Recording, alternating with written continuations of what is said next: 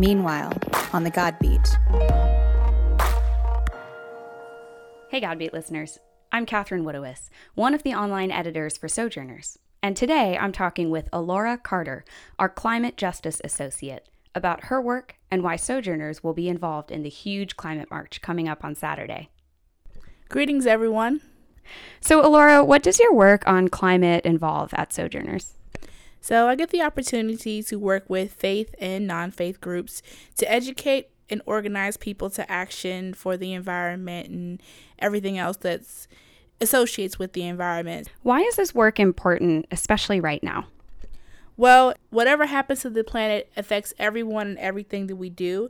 So it's important that we educate and mobilize people to care about creation, or you can call it the environment. So why is Sojourners involved in the upcoming March for the Climate? Can you tell us a little bit more about what to expect and why this matters?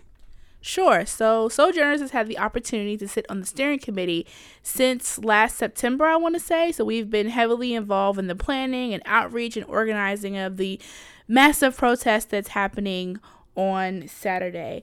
You should expect, people of faith, labor unions, environmental justice communities, indigenous communities, environmental organizations, people from all walks of life coming out Saturday to make a statement, not just to the administration, but to people in general about we're not going to stand by and let people destroy the planet and destroy the future for our children. And, we're ready to protect our air and our water.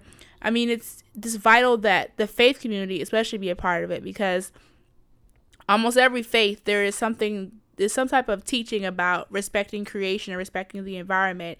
And especially in the Christian faith, the church is always a cornerstone for, movement and organizing. I mean, most of the civil rights movement was born from the church. It was done in the church. So we have a power that we don't really tap into that much. And we've got to make sure that people are really taking, the roots and spreading them and getting the information and the power out there for other people to really grab hold of and use to their advantage. So I'm ready to jump in and join. What are good ways to join in?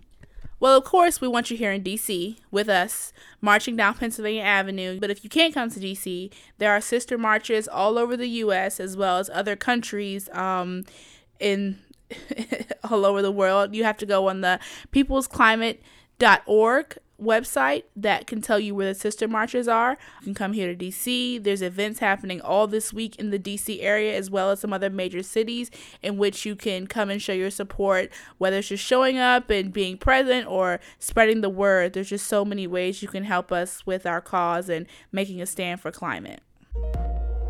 Will you be at the Climate March? Share your stories with #ClimateMarch and @SojoCreation. Go to peoplesclimate.org for more information and sojo.net to learn more about Alora's work. Thanks so much, Alora. Thanks for having me, Catherine. This segment was produced by Catherine Woodowis and Alora Carter. Music by Manos Mars and Family. Thanks for listening.